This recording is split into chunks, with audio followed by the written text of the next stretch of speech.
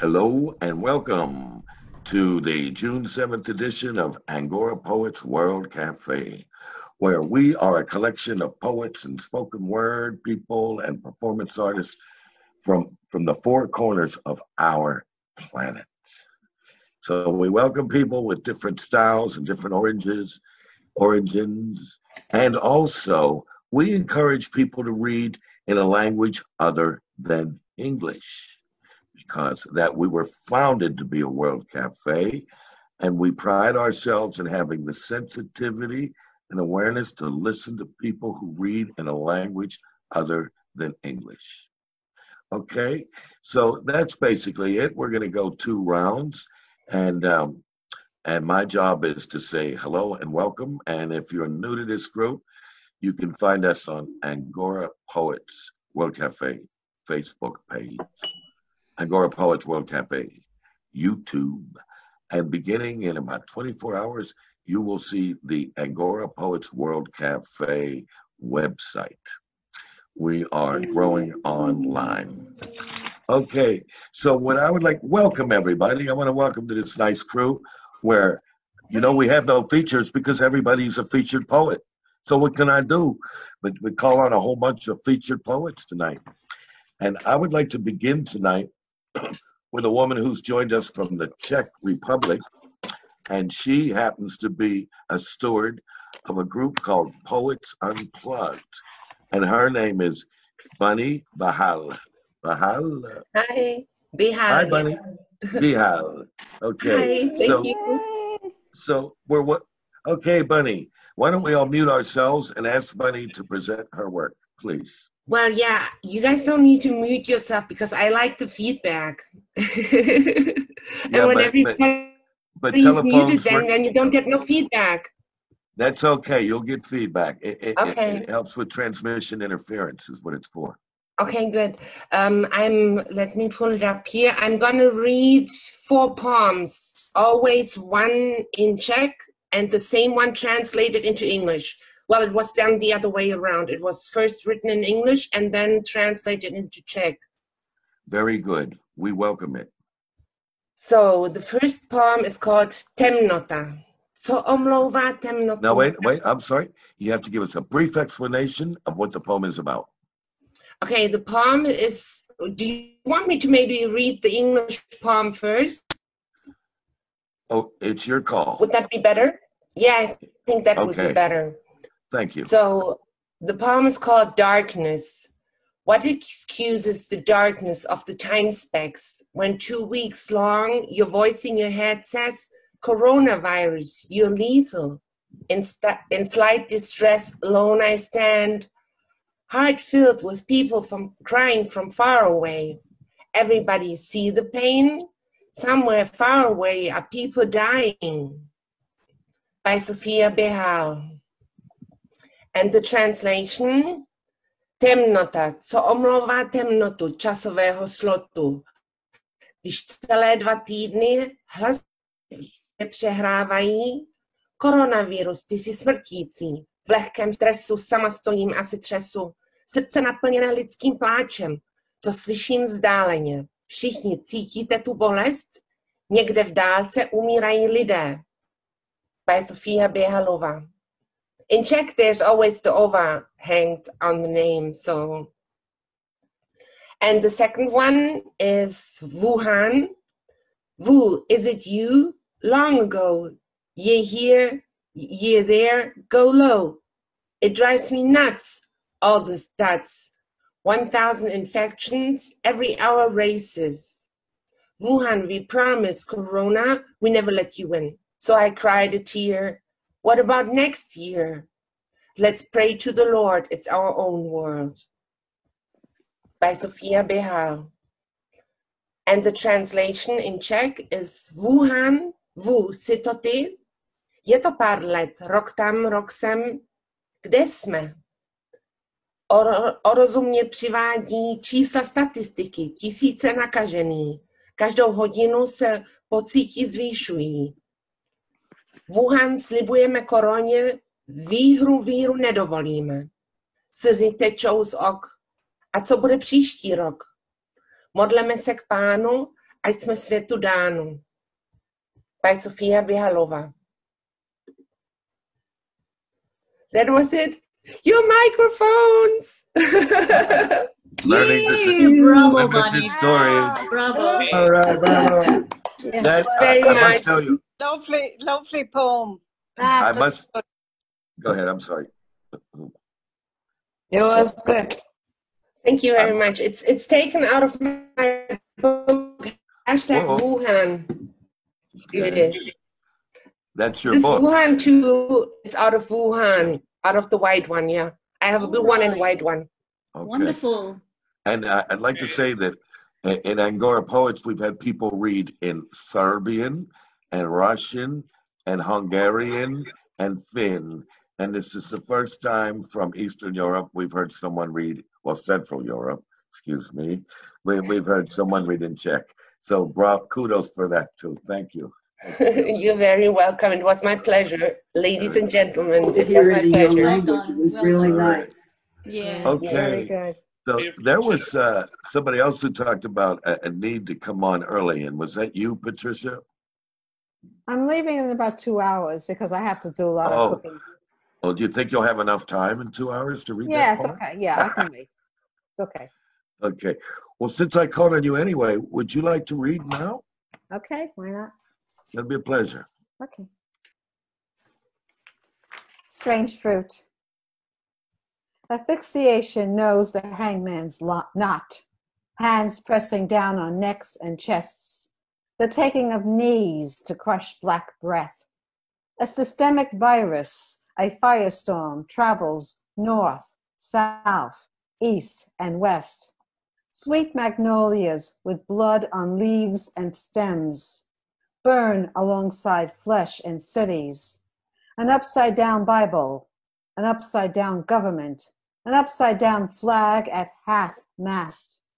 Trees bear strange fruit, never-ending harvests rot across the land. Thank you. Very nice. Wonderful. Oh, that's super. Very nice. Yeah, I powerful had one, goosebumps. Patricia. Very good. Yeah. Thank you. Very appropriate for the present time we're in. Yeah, thank you. And this is what kept me up. This other poem kept me up last night. I returned to it due to a bad time in that happened to me in 2009. Okay. The Graduate. It's a prose piece. Hope I have enough time. The Graduate. Mom asked if I could write a poem for my niece, who was graduating from college.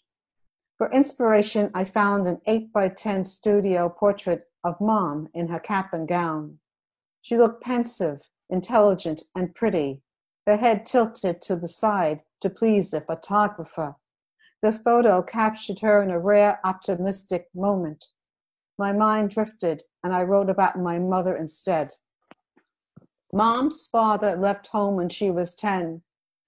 When her mother said Daddy was never coming back, my jubilant mom skipped across the street and almost got hit by a car. Luckily, the driver stopped in time. Mom was glad that her mama threw her father out. He cheated on mama and deprived the family of decent housing, amenities, and especially love. Whenever Mom disobeyed, her father would either beat her with the strap or make her kneel in the corner, holding her chair above her head. His abuse didn't end after her punishment. Once her father brought home a doll with saucer blue eyes and thick blonde curls. Thinking it was for her, Mom's eyes grew as large as the doll's until she learned that it was a gift for a client's daughter. He gave her permission to hold the doll briefly before placing it back in the box. Mom brought home a tiny gray and white cat. Her mama thought that the kitten would be a good mouser and poured milk in a china dish for it to drink. When Mom's father came home from his real estate job, he saw the cat and lost his temper. Not even cuteness could soften his hatred for felines. He snatched the animal and threw it out the window. This was probably the real reason why Mom never wanted a cat in our apartment. Mom's Ukrainian mother and grandmother were both uneducated. Their mannerisms never left the old country. Both women had broken marriages, and their American dream was poverty. Her mama, a single parent, raising 2 daughters, earned a living sweating over a grill on Wall Street, and her grandmother, Baba, worked as a maid on the Upper West Side until age and declining health interfered.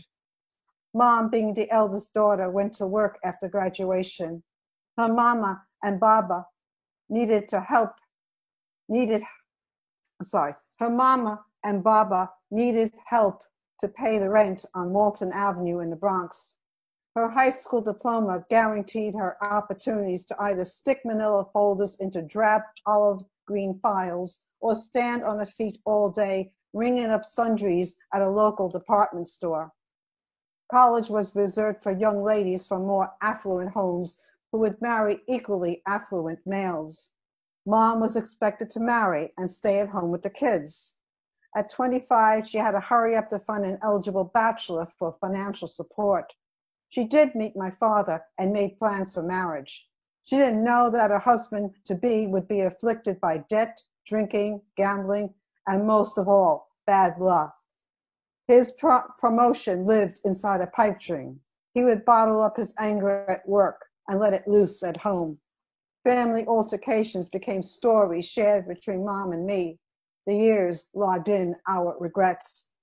After graduating from college, I strove to be positive in spite of escalating pressure at a toxic job and the odds of not finding love or having children.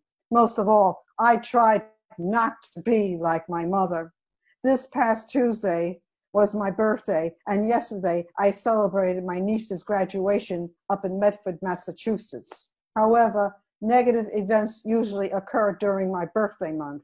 Something ominous clouded my return to New York. I had these dreams 2 nights in a row, the darkened offices and being escorted off the premises. Thank you. Wow, that was deep. Powerful. Very Thank you so powerful. much. Yes. Wow. This happened to me in 2009. It took me Okay. a long time to finally fix this up. Patricia. Hi. Hi, John. Hi, John. Okay. Jack, Did Jack, Tufts Jack. Huh? So, okay. graduate from Tufts? Yeah, she did. Hmm. I can afford him. Mm. Okay. So I want to welcome, hello, Karen Scott. Hello. Hi. And so where are you hailing from this evening or this afternoon? Columbus, Ohio. This afternoon. Okay. Well, Right. welcome. Prince McNally told me about it.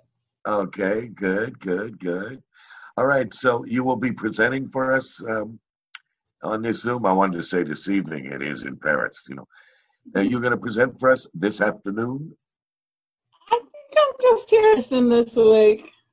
Okay. Well, if you get any ideas, we're willing to listen. How's that?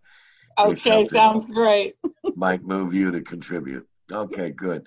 So, all right. So next, I would like to call up the person we have highlighted this week from last week's Angora Zoom session and recording. And I want to call up the Jersey judge. Call up the judge, Bill Strangmeyer. Hello, Bill. Unmute, Bill.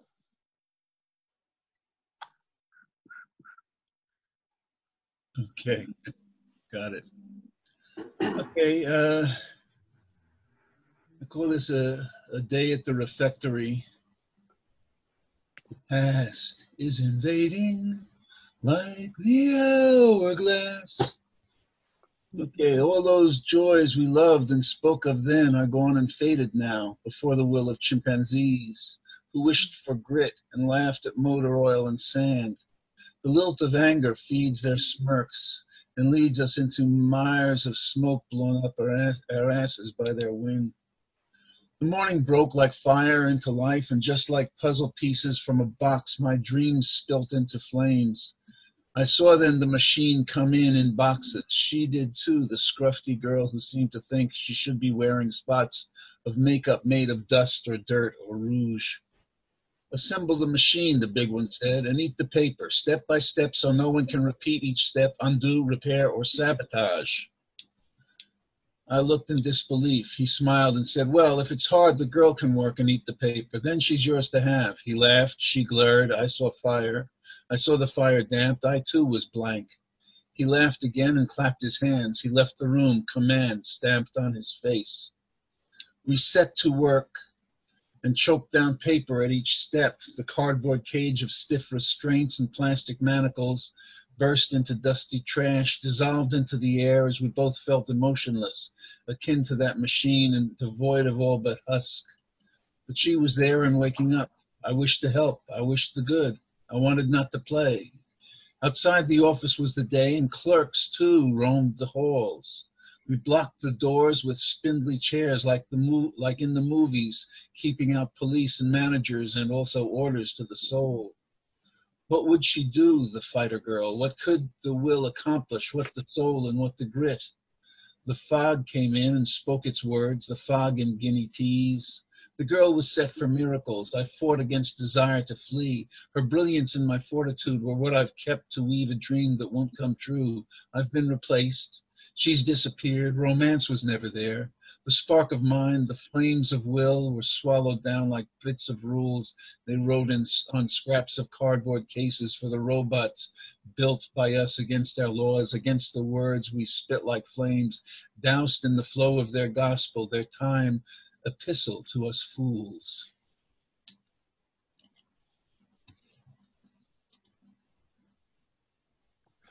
Okay, Mr. Bill, you got a second one. Yeah.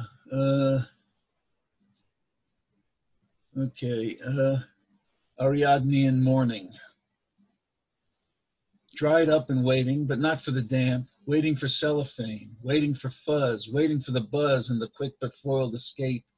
Kind, we might say, right thinking and charitable for those thoughts for the victims, thoughts about victims. Goddess, oh goddess, our grammar is Greek and our words ancient, set in place by beasts with hairy red teeth. Death and rebirth, rebirth into what containers have been left, predators and prey, intelligent and fey, those of the light and those of the dark, to sing and twitter, to laugh and to bay at the moon. But the president's girlfriend laughs like a hyena. She has no choice. I just wonder who you might be speaking of. Grace. Grace. I like that a lot. That was Right. nice. Well done. Okay. Yeah, Well done, Bill. Well done. great. Thanks. And do you have, as we say, three's a charm? Yes. This bed goes so fast, it goes so slow, and choices made in haste or anger do not foresee regret, sometimes admit of no return. The tumble-down houses and slums of desire are sprinkled with scraps and the factories churn. They churn out stray dogs and lost boys roam the now empty lots seeking food, seeking slavery's bond. A preposterous thought if you never have tried it. Seeing everywhere a face, that one special face. Oh, a very conceit, that one special face, and more so as ages pass by. Where lies the duty when lying is done? I admitted no duty in that time now gone. Yearning we grow, yearning for approval, for the approved thing, only to find it a shadow. Once I did not know, and now I know too well, the trickery of my own dear past, and a mind in iron cast. Thank you. Thank you, Bill. Thank you very Well much. done. Okay. Bill. Bill. Yeah, yeah. Yeah. Okay. Bilious. Yeah, Bilious from the judge. We call Bill the judge. You'll understand in quick time when you listen to his indictments. He issues some strong shit from the bench. Okay, so let's see now. Let's see what the wind does. We're going to go across the water here, and we're going to go up to Ireland into the countryside, into the deep countryside of Ireland. And we're going to ask Miss Amy Berry to read. And I want you to all know in advance that there's some strong winds gusting over the island, and it can cause some interference. But Amy's going to give it a try, and we're going to listen. So hi, Amy. Hi, everyone. Now. Hi, Amy. Hi. Okay. Hey, Amy. Hi, bonjour, everyone. Okay, my first poem is based on the current situation anyway. So it's called Postcard. I haven't heard from you except a postcard of Power Courts Gardens, violet hydrangea, celestine orchid, marble statues and urns. Your scribbles read in a blur. In the silence of a spring, summer hiatus, some citrine, some pink, screen through their leaves. A shadow reels under magnetized sky, clouds of the color of bones. Somewhere, someone weeps. Yes, thank you. And that was very nice.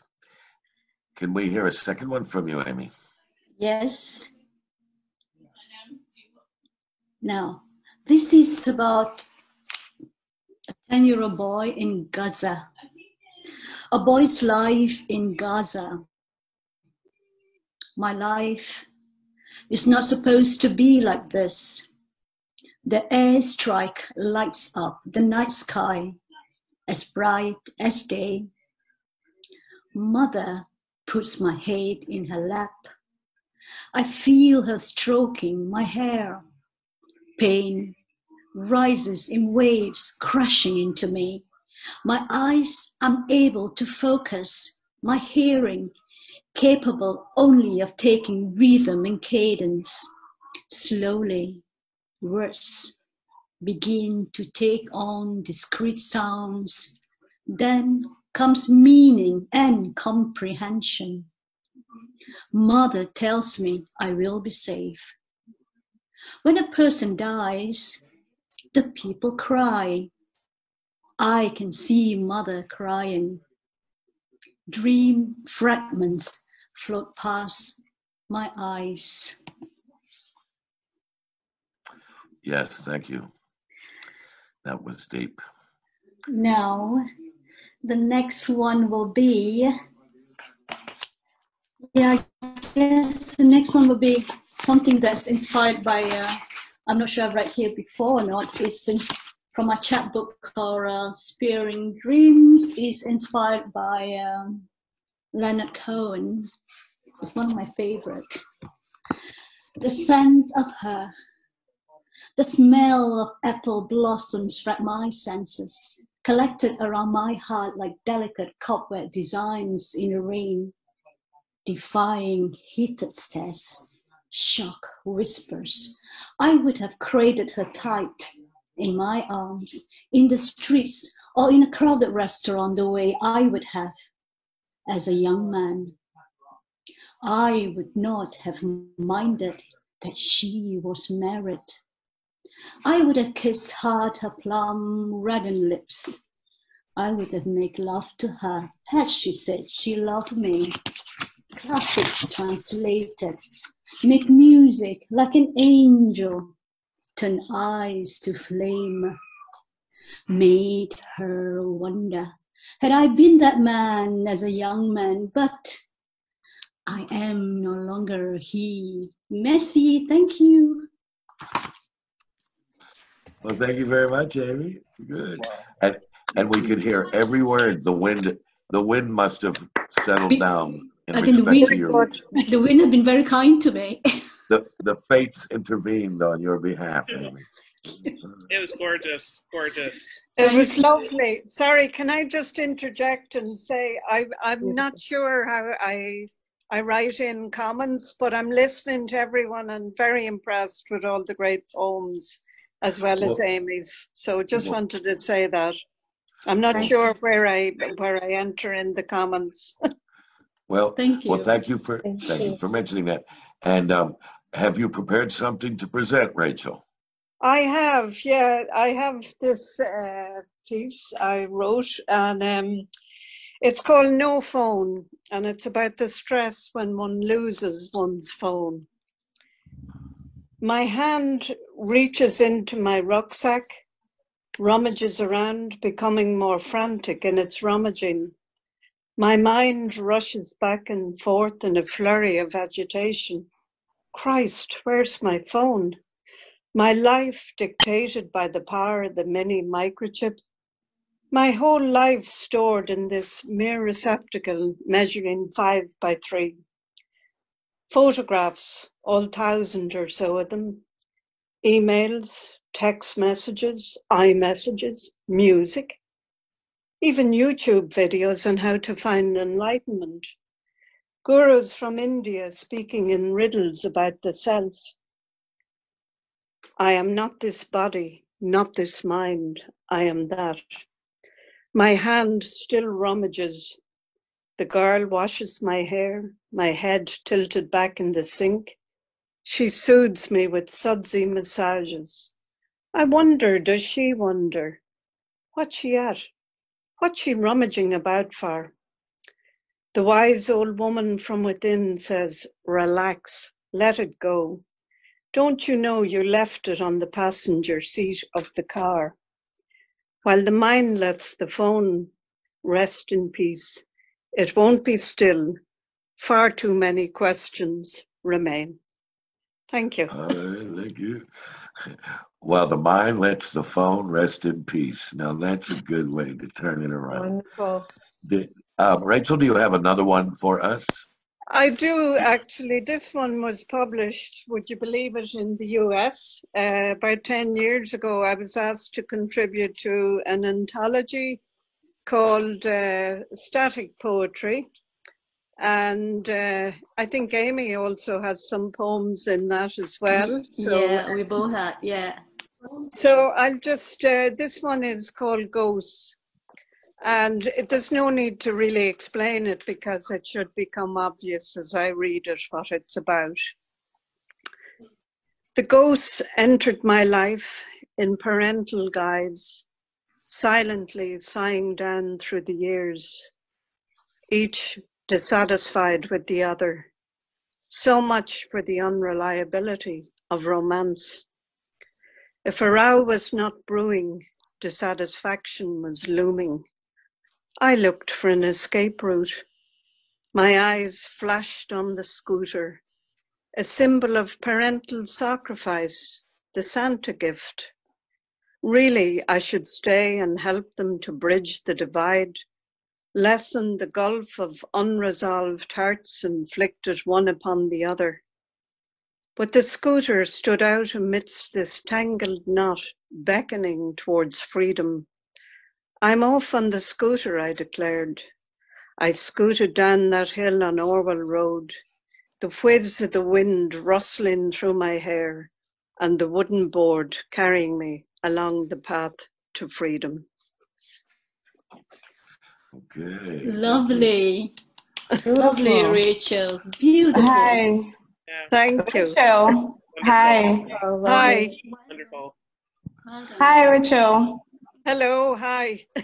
I like the part of where the ghost becomes a romance. It's like sometimes you might be there alone and something falls. You might not know where it's coming from, but you might think it might be a ghost. So the poem says it all. It's awesome.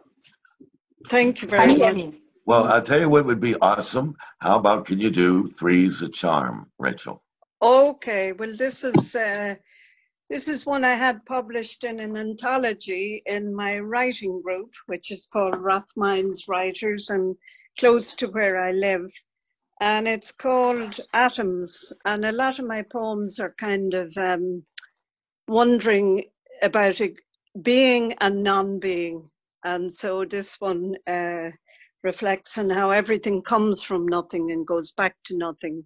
But that's not necessarily a negative thing. So here we go, atoms. Stretching into infinity, the atoms and molecules hide in empty space, become textures, colors, flesh, language, then form into sentences upon tongues that will one day return to a realm beyond names and descriptions, beyond labels and conditioned minds, and dance the way back to infinity. Thank you. Oh, bravo. Well done. Well done. Well done, Rachel. And- Bravo. And thanks for coming. Thanks for coming on with. Beautiful. Thanks for coming on with us tonight, Rachel. This is your first time, and we're Lovely. all the better. And we're all the better for it. Yeah. Thank you very much for all being so welcoming, and I'm enjoying listening. As I said, I'm not sure how to write in the comment. I don't know what I do. Do you mean in the No chat? problem. Yeah. Yeah, No in the problem. chat. Yeah, there's a button at the bottom. It says chat. If you click on it, it'll open a tiny window, and you can write it there if you want. Okay, all I see is something that says more. But anyway, don't worry. I don't want to hold things up. But I'll watch and enjoy, and I'll give my comment verbally. Okay, thank you. You know, you're right about that, because while you're reading, I would not like to be distracted by people's text comments. I would like to only pay attention to you. So, you know, it's not, so if we could give our comments between readers, that would be nice, so that we don't divert attention from any one of us who is reading. Be all right, you know? Okay. So, moving on with that, I would like to ask a Paris writer, a New York to Paris writer, who is a man about town on the poetry scene, and certainly with Angora Poets. So I'd like to call on Jack Cooper. Hello, Jack.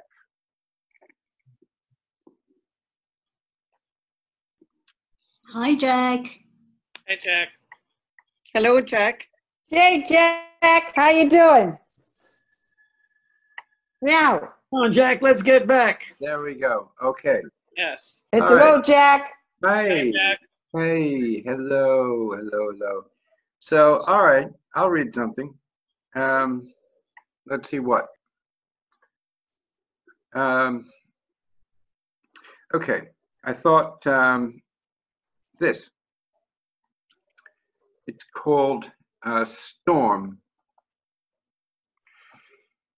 Storm clouds gather, brew above and below on my brow.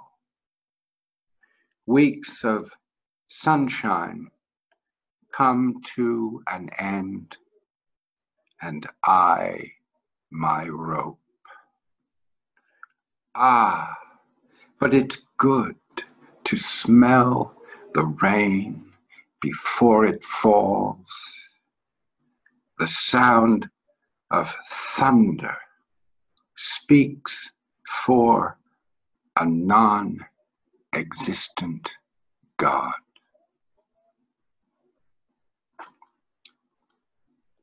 Well, amen to that, Jack. All right. All right. So number 2, would you please? Yeah. No, I mean, I'm a bit flummoxed here as to what it would be. I was thinking of this. Since we have, people from the Britannic places, or excuse me, UK, or whatever. It's called the Eggman Cometh. The milkman came to London then, in my delight. One of many I uncovered, moving there, late 20s, and first time since childhood. I had lifted the lid, made of tin, a soft metal box. Thence they lay, the milk in glass bottles, bred to fill that would soon contain quart, cream, smaller, pint. Priestly collars about their necks set mass, where blessed heads bowed in drink. Like eggs nested beneath magic, these vessels breached a foretold past, cracked to reveal nothing exists or lasts, less longer propitious succeeds lacked suspension unbelieved. Home one time, before my mother out all day, after school, I sponged them clean as she used, putting them away. Virtue unspoiled with my love for her might remain. Rumble thunder resounds, returned empty. A bowling ball striking pins scores the memory. Scrolled papered toweling, scrawled message bore. We knew who should find and see. A game grown stalk taller than weeds, because flowers shed wax petals once sealed at the stem. Tabbed cardboard caps gone to seed. As if the Eggman shared some secret signal, knowledge, proof you only spelled, though everybody had one, didn't they? Goo goo gajoob.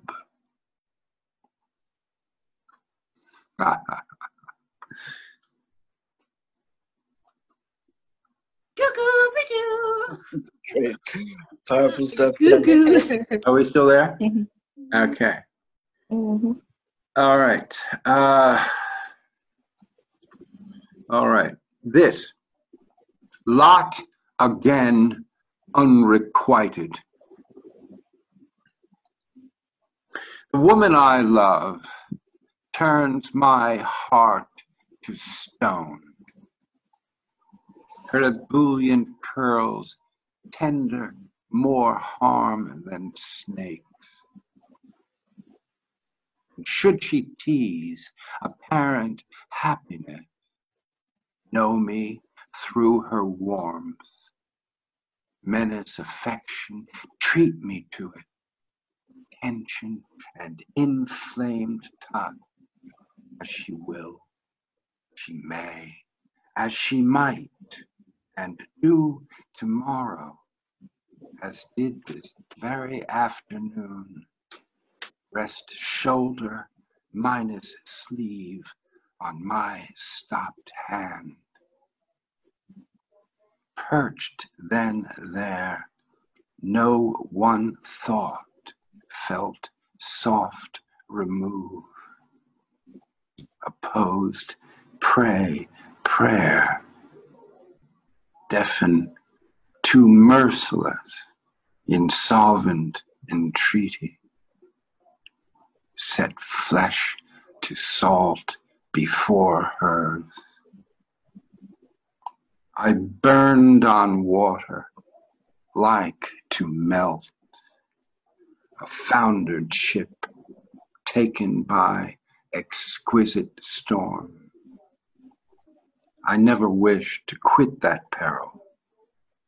End come, must suffer ever.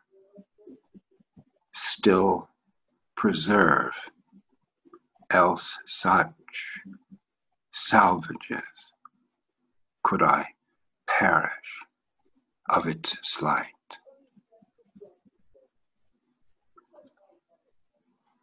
Okay, all right. Bravo. Right, Jack. Bravo, Jack. Beautiful. Bravo, Say Jack. something. Bravo. Thank you. Thank you. Wonderful. Those poems, Love and Love Lost. Can I say something? I think you're going to. Can I say something? I think you're going to. Please. Jack always has this passionate way of reading out his poems. It's a plus always for him. If a woman can turn your heart Wait, into hold on, stone, Benedicta. that is something I like about one Wait, of his Benedicta, poems. I want to take notes here. Hold on. Say that again. Sorry? Say that again. I want to take notes. I'm saying that you always have a passionate way of reading out your poems, and it's a plus. And I like the part where you said a woman can turn your heart into stone. I like that part. It's very nice. Okay. Yes, I like you've that done as well. well. Yeah. I like the way you expressed that. So we all like the stone, Jack. Oh. Okay. So now, great. Knock, knock, knock. Okay. Now, what I'd like to take a moment is to ask. I think Jane's spoken word has disappeared. Am I right? I don't see her, Mo. Yes, she has. She was having trouble. Too bad. Too bad. Did she say she's coming back on, or did she get disconnected? No, she said she would see us next week. Okay, good enough. Okay, well, She said her network was bad. Okay, now see, speaking of seeing us this week, did I just see Rhett Masilio? Hello, Rhett. Are you there? Can you unmute? I'm here. Okay. I'm having trouble with the video, but I'm in the house. Okay, well, that's good to know. Okay, so we'll be calling you up. And next, I would like to call up another first-timer that's come on that I ran into earlier this week online, and her name is Alicia. Hello, Alicia. Hi. Hi. Would you please present for us? Absolutely, but I want to say thank you for everyone sharing. I'm really enjoying it. Thank you. Yes. And I would like you to be followed by Benedicta, so you can prepare after Alicia. Benedicta. Yikes. Okay. My poem is called Visiting with Chaos. Spills splatter the walls, counters filled with clutter, multiple piles creating a new geography in the room. There is a relief to cleaning it all away, everything in order, repair and replace. The seduction of a new cycle, sparkle of clean, free from marks of history. What if we could sit with chaos for just a little minute? Feel the wind in our ears, hearing her secrets of cleverness. To soak in the learning of this undone space before an opportunity is erased. A past disinfected before she can author her story, from which the plot differs from perpetual duplicating. Okay, thank you. Yes, and can we hear another one from you, Alicia? Yes. This one is called, I wrote this in May. This is called What Matters Most. Now I set the matching shoe with its mate, purposeful in their reuniting, instead of nonchalantly tossing it into possible aloneness. Companions that move together like light with gray, or salt with pepper passed at the table. Now I replace the broken shovel after proper disposal, the two parts together again in the garbage can, instead of repairing what isn't strong enough for future leverage. To be ready for the next digging, removal, and refilling. There are always new holes to prepare for. Now I am finally holding your note of thanks, puzzling through misspelled words. I touch the indented sentences where pencil leaned on paper.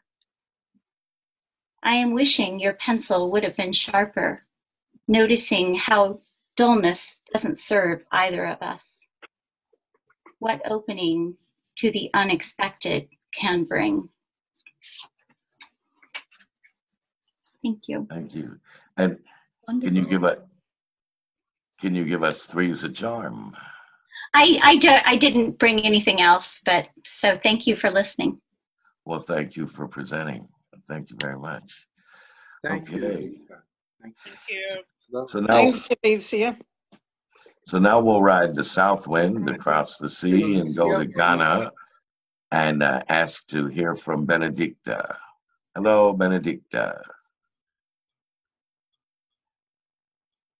Hello, Benedicta. Calling Benedicta. Benedicta. Oh, it was good. You're there.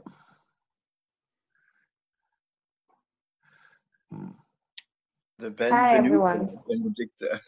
There she is. Welcome. I hope my sound is clear. Your sound is now clear. Yes.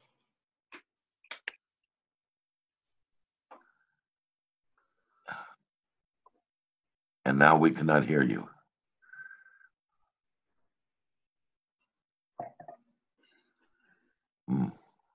Hi. Okay. Hi.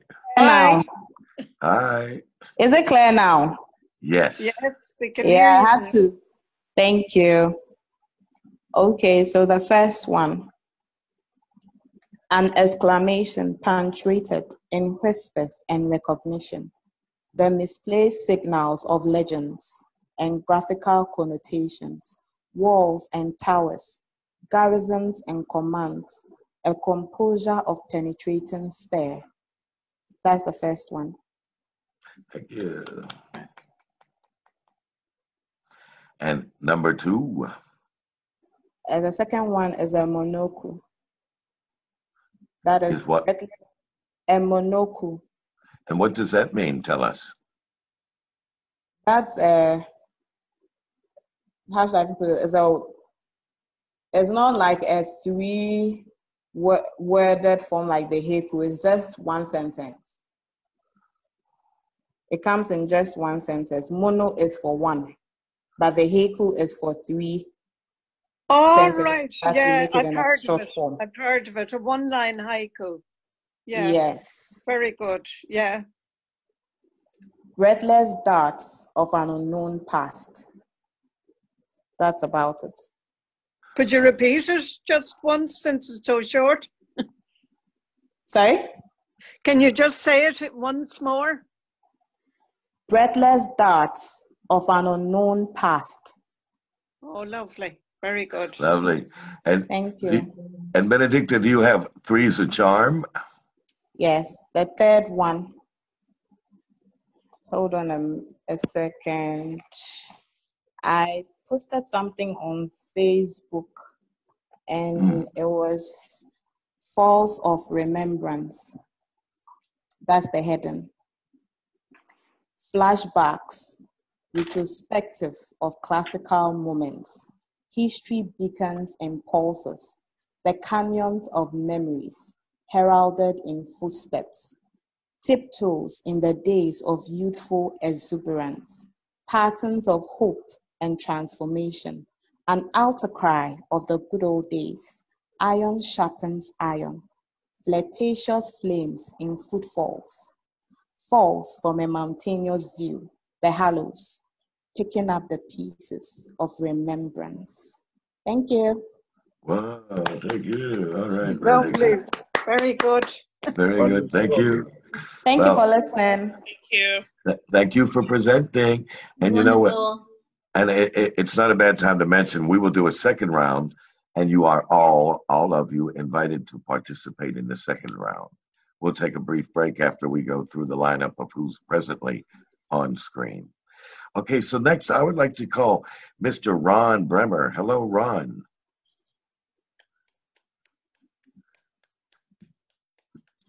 Hello there. Hello, Ron. Hey, Ron. Yeah, I've been reading COVID-19 poems in a lot of Zooms lately, and I'm really sick of reading them. So. You're right, Ron. Are you getting sick I don't mind of hearing COVID? them. I don't mind hearing them, but I don't want to read anymore.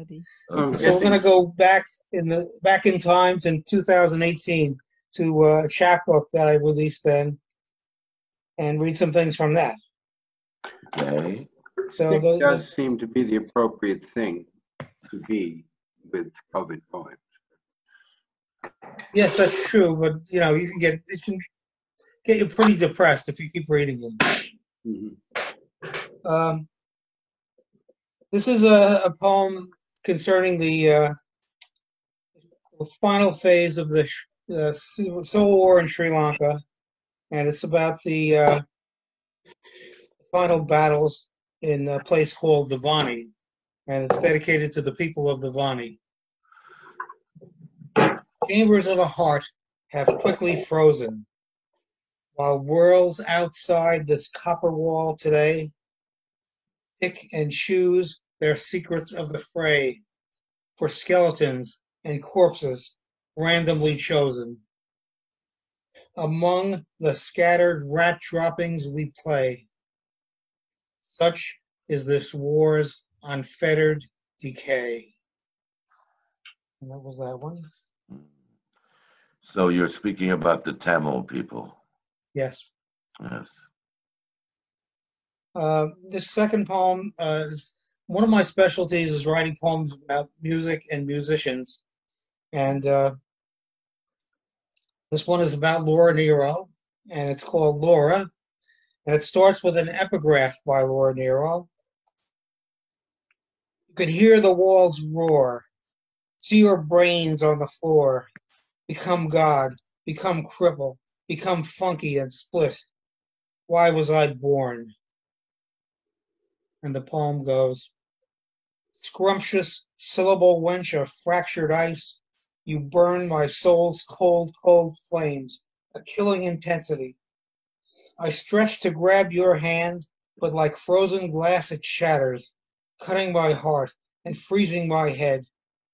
You write so damn good, it shames my damnable prose-like pap.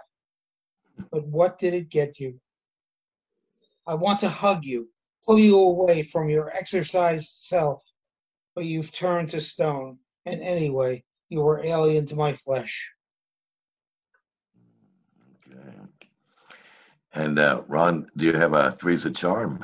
Yes. This is another music poem. I was lucky enough to have it featured in Jerry Jazz Musician, a jazz magazine. It's called Miles Runs the Voodoo Down, and has a few references to Miles Davis. Miles boils his bitch's brew in a night of worlds much blacker than black. His demons and angels let out slack for pharaohs dancing into the true. Miles runs the voodoo down and serves it up with a taste of free for those whose spirits would otherwise drown without such wild, mad sanctuary. Thank you. Thank you. Thank you. Yes. That's indeed a sanctuary. Yeah, lovely, Ron. Well done. Very nice, Ron. It's indeed a sanctuary. All right. Jerry I have a question. Yay. Ron, you had members of your family with you 2 weeks ago, and you had was that your wife who read? She read wonderfully. She read wonderfully. Is she there this evening or this afternoon where you're at? She's busily working on her novel, and she says she can't spare any time. Whoa. Okay. Well, that's our loss because she's like so many others on this site. She read some very impressive work. Tell her I said thank you and all the best on her novel. At this moment, I want to sneak in one poem because I was terribly moved by Amy Berry's reference earlier tonight to the people of Gaza. And having been a visitor, I was an investigative journalist in Gaza, the West Bank, and Israel. So I'm just going to sneak in one poem, and I need to mention that right now on Facebook, any sympathetic or supportive messages to the Palestinians are now censored on Facebook. And so in Palestine and Israel, there is a movement that I think we should know about called Palestinian Lives Matter. And they have just done a demonstration today, the other day, in support of George Floyd. So I want to give you a little poem I read, just one here, that I witnessed when I was there as a journalist and went away with this experience as a poem. And it's called When Ibrahim Fell. The moment comes, inevitable rendezvous, space over time, infusion, life, death, one face, ghost freed from the bone, from the muscle. You cease to think, nerves detach, race through blood, limbs, joints, even the head, all useless. Only the ears and eyes are open as never before. When Ibrahim fell while tending the olive grove, the pain was quick. The struggle to love, to struggle to live, to struggle to be, ceased, a severed root cast at the base of a giving tree. Assassin approached in heavy boots, his gloat over his prey. This frail man made corpse, supine, silent, at peace with the earth. Suddenly, the predator comes to sense failure as he fathoms his own defeat, overcome by his victim's composure, a trace of a smile on the dead man's face, a moment of yours you will never know. That was nice. Bravo.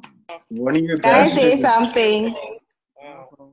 Can I say something? Yes. I like the part of an inevitable rendezvous. I'm sorry? I like the part of an inevitable rendezvous. Yes, yes. The composure is nice. All right. Well done. So powerful. Every word was necessary. It's perfectly done. Yes. Beautiful. Bravo. Wonderful. Yeah, bravo, Mo. Yes, because one sunny afternoon, this man was tending an olive grove in the hills of West Jerusalem, actually. Yeah. No, I'm sorry, East Jerusalem. And this Israeli citizen just came up and shot him dead on the spot. And Oh no!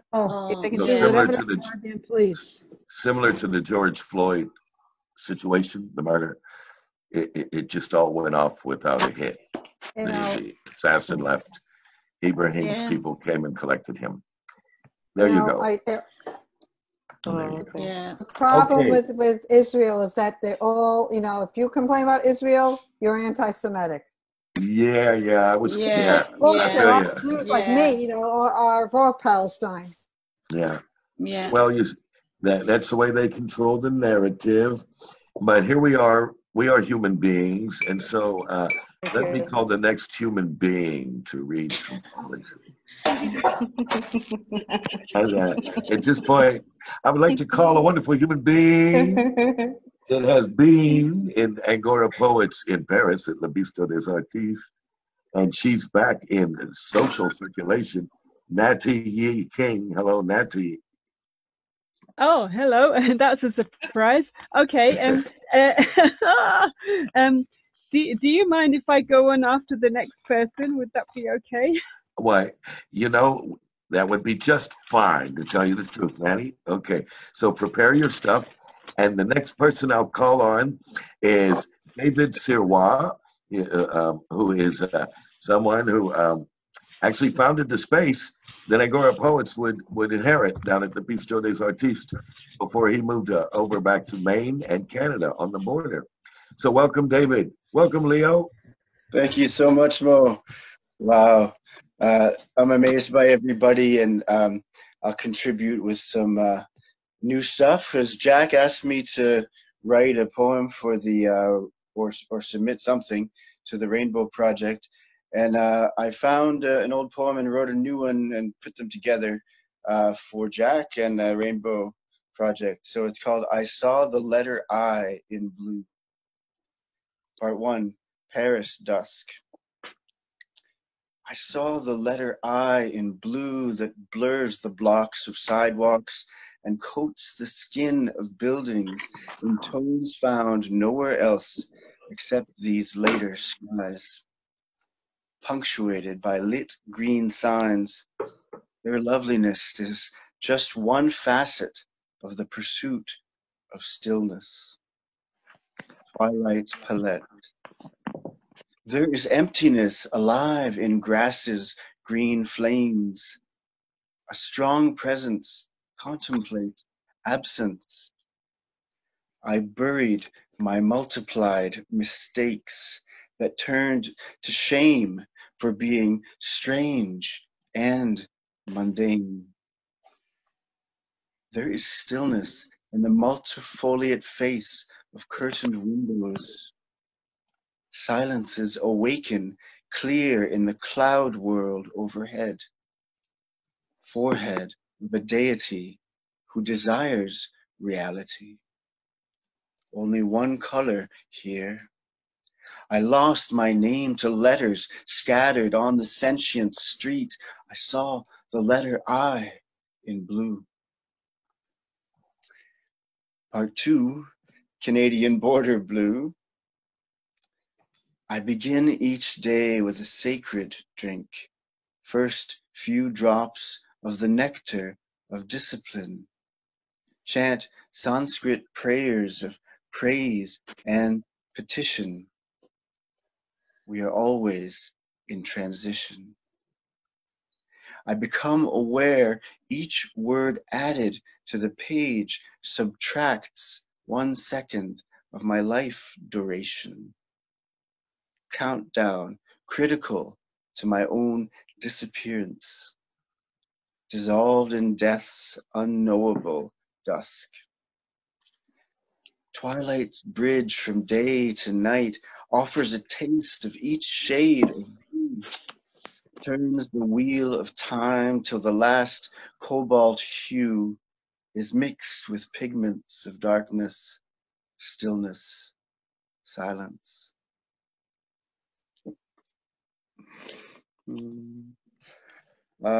And for a light, thank you so much. Beautiful reading, David. Beautiful. Yeah, that's lovely. Very good. Thank you a million bucks. Excellent, excellent, excellent. Beautiful, beautiful. Thanks. Excellent. Mercy. Fabulous. Thank you.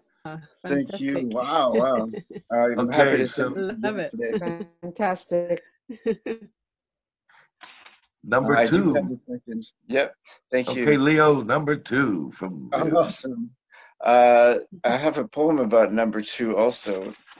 A joke poem. This is called Present in the Presence. I have made my body ready to cradle you, ghost. To provide a platform, skeleton scaffolding, where your voice appears out of emptiness. Silence's crystalline screen, page devoid of fingerprints. Knowing ghost, homeless soul, bright space without frame or name, I invite you to take control of my quavering voice. You are the master, I am your quiet scribe. The time is always now. If you wish, please speak. David, be still. Embrace the spaces, the spaciousness of consciousness. In your mind's fertile field, what do you wish to plant? The seeds you choose to push into soil will multiply 1,000-fold.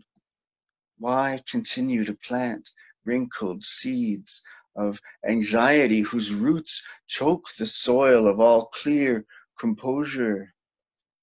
Don't even offer a space for worry to take root in your garden within. Plant the blue pearl of inner divinity in the soil of your silence, presence, intense, instant. Poised at the auspicious moment on the threshold of change, at the center of the circle of now, outside of which our clocks ceaselessly tick. Again and again when twilight and daylight, again and again when daylight directly faces you, then darkens her gaze and turns away. Plant the blue pearl in the ground of your mind, the space inside each second, the circle of now, immune from time. Spaces are often known by what they hold: cloudy sky, vineyard, spring night whose drizzle sprinkles our skin with persistent chill, field of daffodils made famous by a wordsmith. What are you made of, David? What is it you hold? Don't expect an answer. If you arrive at words, you took the wrong road. Apply the fine lightning of full attention to your time location. The Supreme Self expresses itself in personalities. Play your chosen role to its wildest extent. Dance your motley marionette across the seemingly solid stage of earth, still within the blue pearl. Let inner fireworks freely take birth. Be present in the presence. Okay.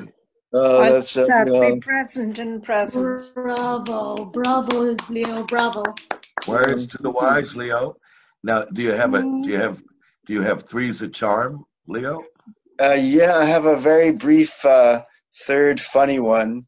Okay, And, let's have some humor. okay, All right. it's short. It's called Digging in the Dirt. As the totally groovy Zen master Thich Nhat Hanh has taught us, be mindful when you use the bathroom. It's in the Miracle of Mindfulness. I saw it. I shit you not. Anywho, this particular teaching resonates with me on the deepest level. Where I go, no one may follow. I must face my dark side alone. I want this moment to be meaningful. Digging in the dirt.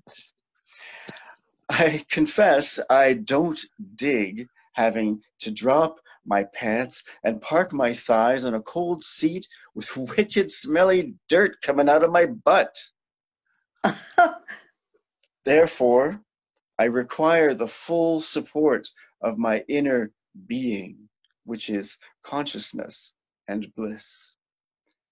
In the end, when one practices mindfulness in the bathroom, one is the ageless witness of whether the yucky water flushes away or if the liquid's level begins to rise.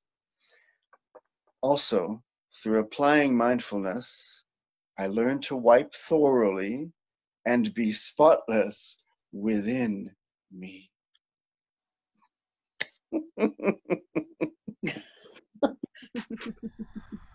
Well, I think it is safe to say that was one hell of a colorful poem. Now flush it. And one tag I put onto a lot of responses is humor now more than ever. I want to put an anecdote to what you just did, David. Some years ago, I had a good friend, a Cherokee Indian woman, who lived in inner city Philadelphia. Her name was Betty, and she practiced spiritual healing.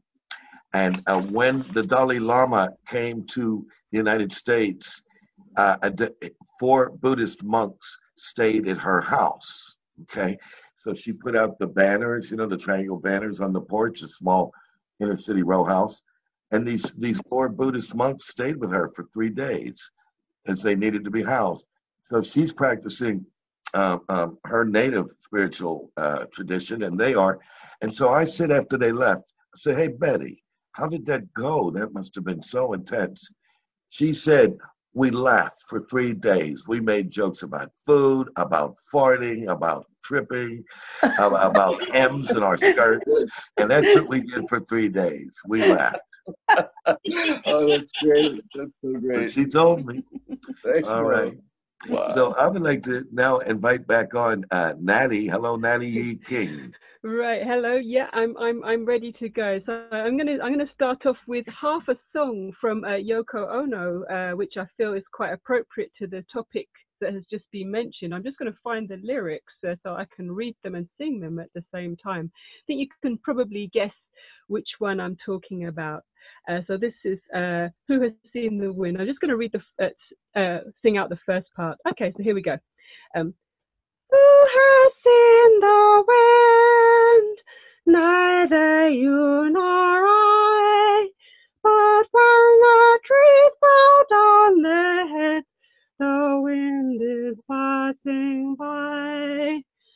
Who has seen the wind? Neither you nor I. But when the trees bow down their heads, the wind is passing by. Oh, wind, wind, wind, wind. Okay, so that's the first one. Having problems hitting those high notes there, but I couldn't resist that one. That's one of my favorite tracks. Good for us. Good for us. And you keep mentioning wind, so I thought I would too. There we go.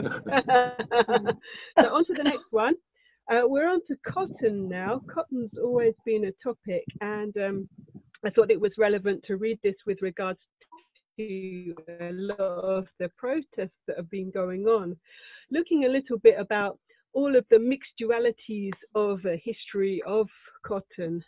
Actually, I was inspired to write this poem when I started listening to the sound of cotton outside one of the open mic nights. I started listening to cotton in my ear, and then it was kind of like a static buzz, and I started imagining this whole story about the history of cotton. So that's where that one comes from, but it doesn't really go into that too much in this poem, but I'll just give it a go. Okay, so this is called Cotton Off or Cotton On.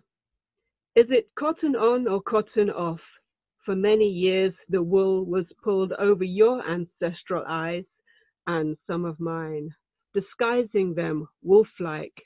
Somewhere inside there was a lamb. But why this emphasis on cotton anyway?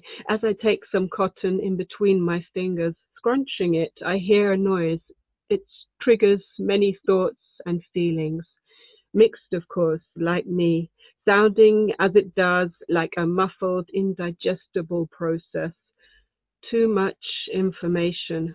It could take some time to unpick the screeching microcosmic tales of roots placed, people taken, heads covered or laid bare, threads undone, tasseled tendrils, cursed, torn, ripped, blessed, burnt, or offered. Lost spirits muttering disgruntled tales, rowing in the breezy mists of memories, bespoke yet filtered, sand-etched. It takes time to surface still yet charted territories, whilst others cotton fill their ears, sleeping well on crisp white Egyptian sheets, now focusing on corn for their new golden fleece. Bah, is it cotton off or cotton on? Okay. So I feel I have to explain that a little bit more at the end there. Now, I was looking at corn as the kind of replacement for cotton with regards to trees a little bit, and how that's also affecting our health these days as well on many levels. Corn syrup for one. Okay, well, last one. Another anecdote. Cotton, of course, was grown in the United States, in the South and Southern states, and it grew the best in Mississippi. All right, the climate was best for cotton in Mississippi. And do you know that by the start of the Civil War, Mississippi was the 4th largest economy in the world? The 4th largest economy in the world for growing cotton, with roughly 15% of the population dominating 85% of the subservient slave population. So there's an anecdote about cotton in our history. Yeah.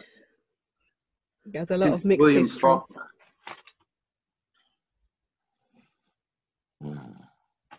Okay, so Natty, back to you. Okay, well, for the last one, because I've done a little song, I've done a bit about cotton. It's covering many areas, cotton there. Thank you, Benedicta. I just got a message through. I hope you can lend me a high note for the day. Oh, I'm not sure if I can get. You can borrow it now if you like. Steal your voice from you. Well, it's been amazing what people have been trying to steal from me this week, so it really wouldn't surprise me. So I'm just going to keep cotton on for now, just in case, because I need to keep some protection on the go here. You have to tell me the tips that you are using for that. Just no milk. Just not having milk, I would say, is a good start for being able to hit more notes. Yeah, no milk. Yeah. Okay. Yeah. That's good. Well, okay. Last one. This is called stock cube syndrome as opposed to Stockholm syndrome. Okay, this is when you've been allowed access to a concentrated dose of something and you don't want to water it down. Beware of dehydration in large doses. Another symptom is misinterpretation. Okay, so that's stock cube syndrome. Okay, all right. Well, thank you, Mo. Well, thank you. Stay on board. Please, can I say something? That's what did you say the syndrome was? Stock cube syndrome. Okay, you know when you make a soup and you can buy these cubes, and it's a concentrated dose of something. Oh, okay, cube syndrome, like a spice. Yeah. Yeah, kind of like that. I can read it again if you like. It's very short. Or maybe I read it a bit quickly. Yeah. Excuse me. Well, maybe you could come back and read it again in the second round. Sure. So that I my job sometimes is to keep it moving, and so I'm going to do that now and invite on a performance artist who from the North Atlantic back to Ireland again. I'm going to invite on someone who, as she mentioned before, Maria Darcy, is her and I are co-hosting a Bloomsday event, and don't tell anybody. And so now we will come on with Maria Darcy. Hello, Maria. Hello. I'm feeling a little bit foolish because everyone is speaking so profoundly and spiritually and poetically, and I'm just going to dance. So, but for the people who know me, I think it's okay. But for those who don't know me, I'm interested in the spoken word as well. Okay. And we're interested in dance, so get on with it. Okay. Ready? Yes. That's too bad.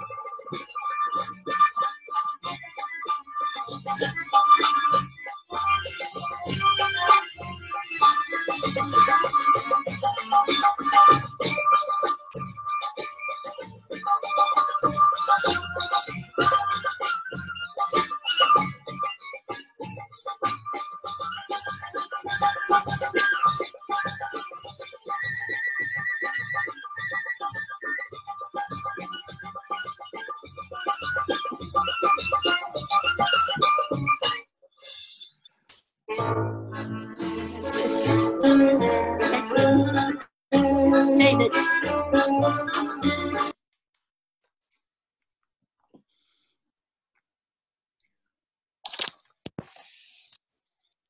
Beautiful. Oh, Maria. Oh, yeah.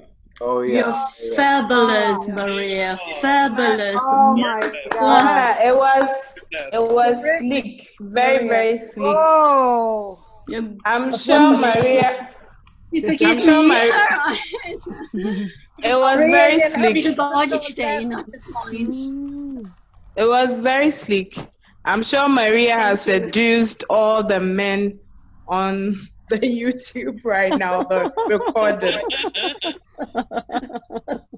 I need more tips from your dance moves. Very good. Thank you. Thank you very Wonderful, wonderful.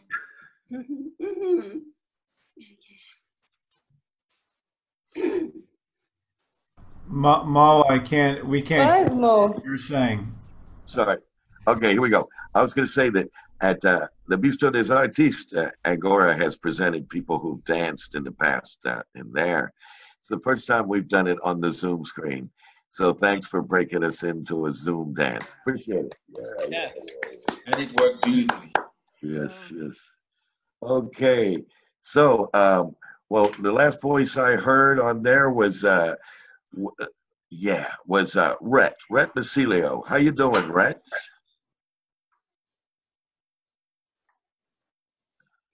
Can't hear you, Rhett. I was about to say I'm doing okay. I'm enjoying the show. Oh, good. I'm also learning how to cook because Patricia was cooking something and I jotted down the recipe. Her camera was on what she was doing in the kitchen.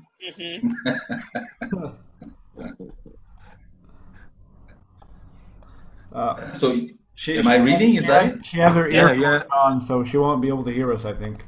Rhett, there were no stock cubes. There were no stock cubes. I noticed that. Yeah. Okay. But we are asking you to read, Rhett. Yes. All right. I've been thinking about my parents lately. My father is late. My mom is aging. So I decided that in this first round, I'm going to read 3 poems about my dad, and in the second round, 3 poems about my mom. All right. After lunch on Sundays. Later in life, when my father was sick and coughing blood, we tied a hammock outside between 2 willows, heaved him up, and left him there like a fetus with an old transistor tuned to the BBC for a pillow and dreams of politics. Each day after lunch, we sent him to before his birth, plugged into his mother's wall, which he loved. He loved everything then, being young again. And our reward for placing him in that womb was the way he studied us from the window of his room when he thought we weren't looking. His eyes soft and glazed, a hand sweeping for someone's to hold under the sheet. My father was Button before his time, from a stern, angry father we hadn't outgrown yet, to this boy we shall now not forget. That was poem number 1. Thank you. And just for a quick note on that, my father's name was Benjamin, which explains the reference to Button. Manicure off the last day. Before going back to Europe tomorrow, I must cut and trim my father's fingernails. He sits in an armchair in front of the garage and closes his eyes as each nail jumps off. My father, who used to prune fruit trees he had planted himself between the kitchen and the outhouse of our home in Guadin, the last village we lived in before we fled, and learned to understand what the world was. We had gone back to Lesotho years later and visited our old home one morning. Those trees still bore great fruit. After buffing his hand nails, I remove his shoes and kneel and prune the nails of his toes one by one. Okay. Yes. And now 3's a charm, Rhett. Let's go for it. Go for it. I have read this poem a number of times, but I would like to read it tonight because it's about him again. It's called The Vaslap of My Father. And I'd just like to explain. A vaslap is a washcloth. And when my father passed away, we have a custom in not family, but broader family, whereby when a parent dies, the kids choose things that they would like from the deceased person's belongings. And one of the first things I picked was my father's vaslap, his washcloth, and I brought it to Paris with me. The vaslap of my father. In my palm sits my father's vaslap, as I knew it would one day, each time I saw him scrub himself with it in the zinc tub beside our hut, darkening the water with his mood. I wash myself with that vaslap, wishing he were here to watch me, all grown up and whistling in the cold morning of winter. I gather it again and squeeze the water out of it, the same way he always did, with might. Because it is that, too, remembrance. Nothing but a conquest of will that has made me the keeper of my father's dreams. His pants and best cotton shirt that fit me. The hat he bought in Bloemfontein when there for work once. A belt. All fit, and I wear them to parties to impress my friends. The day my father lay here in state on his back, shocked at what the world had done, I wet the vaslap and dabbed his brow before scrubbing him well from sternum and chest down to the legs. My father who said he was off somewhere and we should let him. I wonder, is he watching me now as I wring this out and put it on my head to dry, like a keeper, a cloth of memory. All his clothes go on me like a charm, except his shoes, which are too big for me to wear. Thank you. Thank you, Ed. Thank you. You communicate. Marcelo, you communicate your feelings so well, Rhett. So well. Oh, thank you. Yes, Marcelo, it was very good. I like the part like a keeper with memories. It's very nice. Okay, thank you. Thank you very much. Love all the 3 poems. Very well. Very good. Brilliant. Yeah, Thank the you. lovely poems about your father. Very moving. Perhaps it's because I was thinking of him. Sharing. Thank you. It's beautiful. Thank you very much. And because we are speaking about parents, I'm going to take an opportunity to read one, just one, about parents. And it goes like this. Happy birthday, Mom. I look upon a picture of you. I keep it on my kitchen shelf. See, Mom, I like knowing you're near, no matter how far I might travel, from our home, our city, your womb. You are always a flash moment, close as I would think, hey, Mom would like this, and hey, Mom, now the distance between us is just in my imagination. Today, Mom, you and I are so far apart, and yet you're here in this room in Paris, smiling fondly upon a photo. Now, hear me call out to you, Mom. You gave 9 children. Abandoned you were by that boy child of a husband. You gave me the gift of play on a rainy day.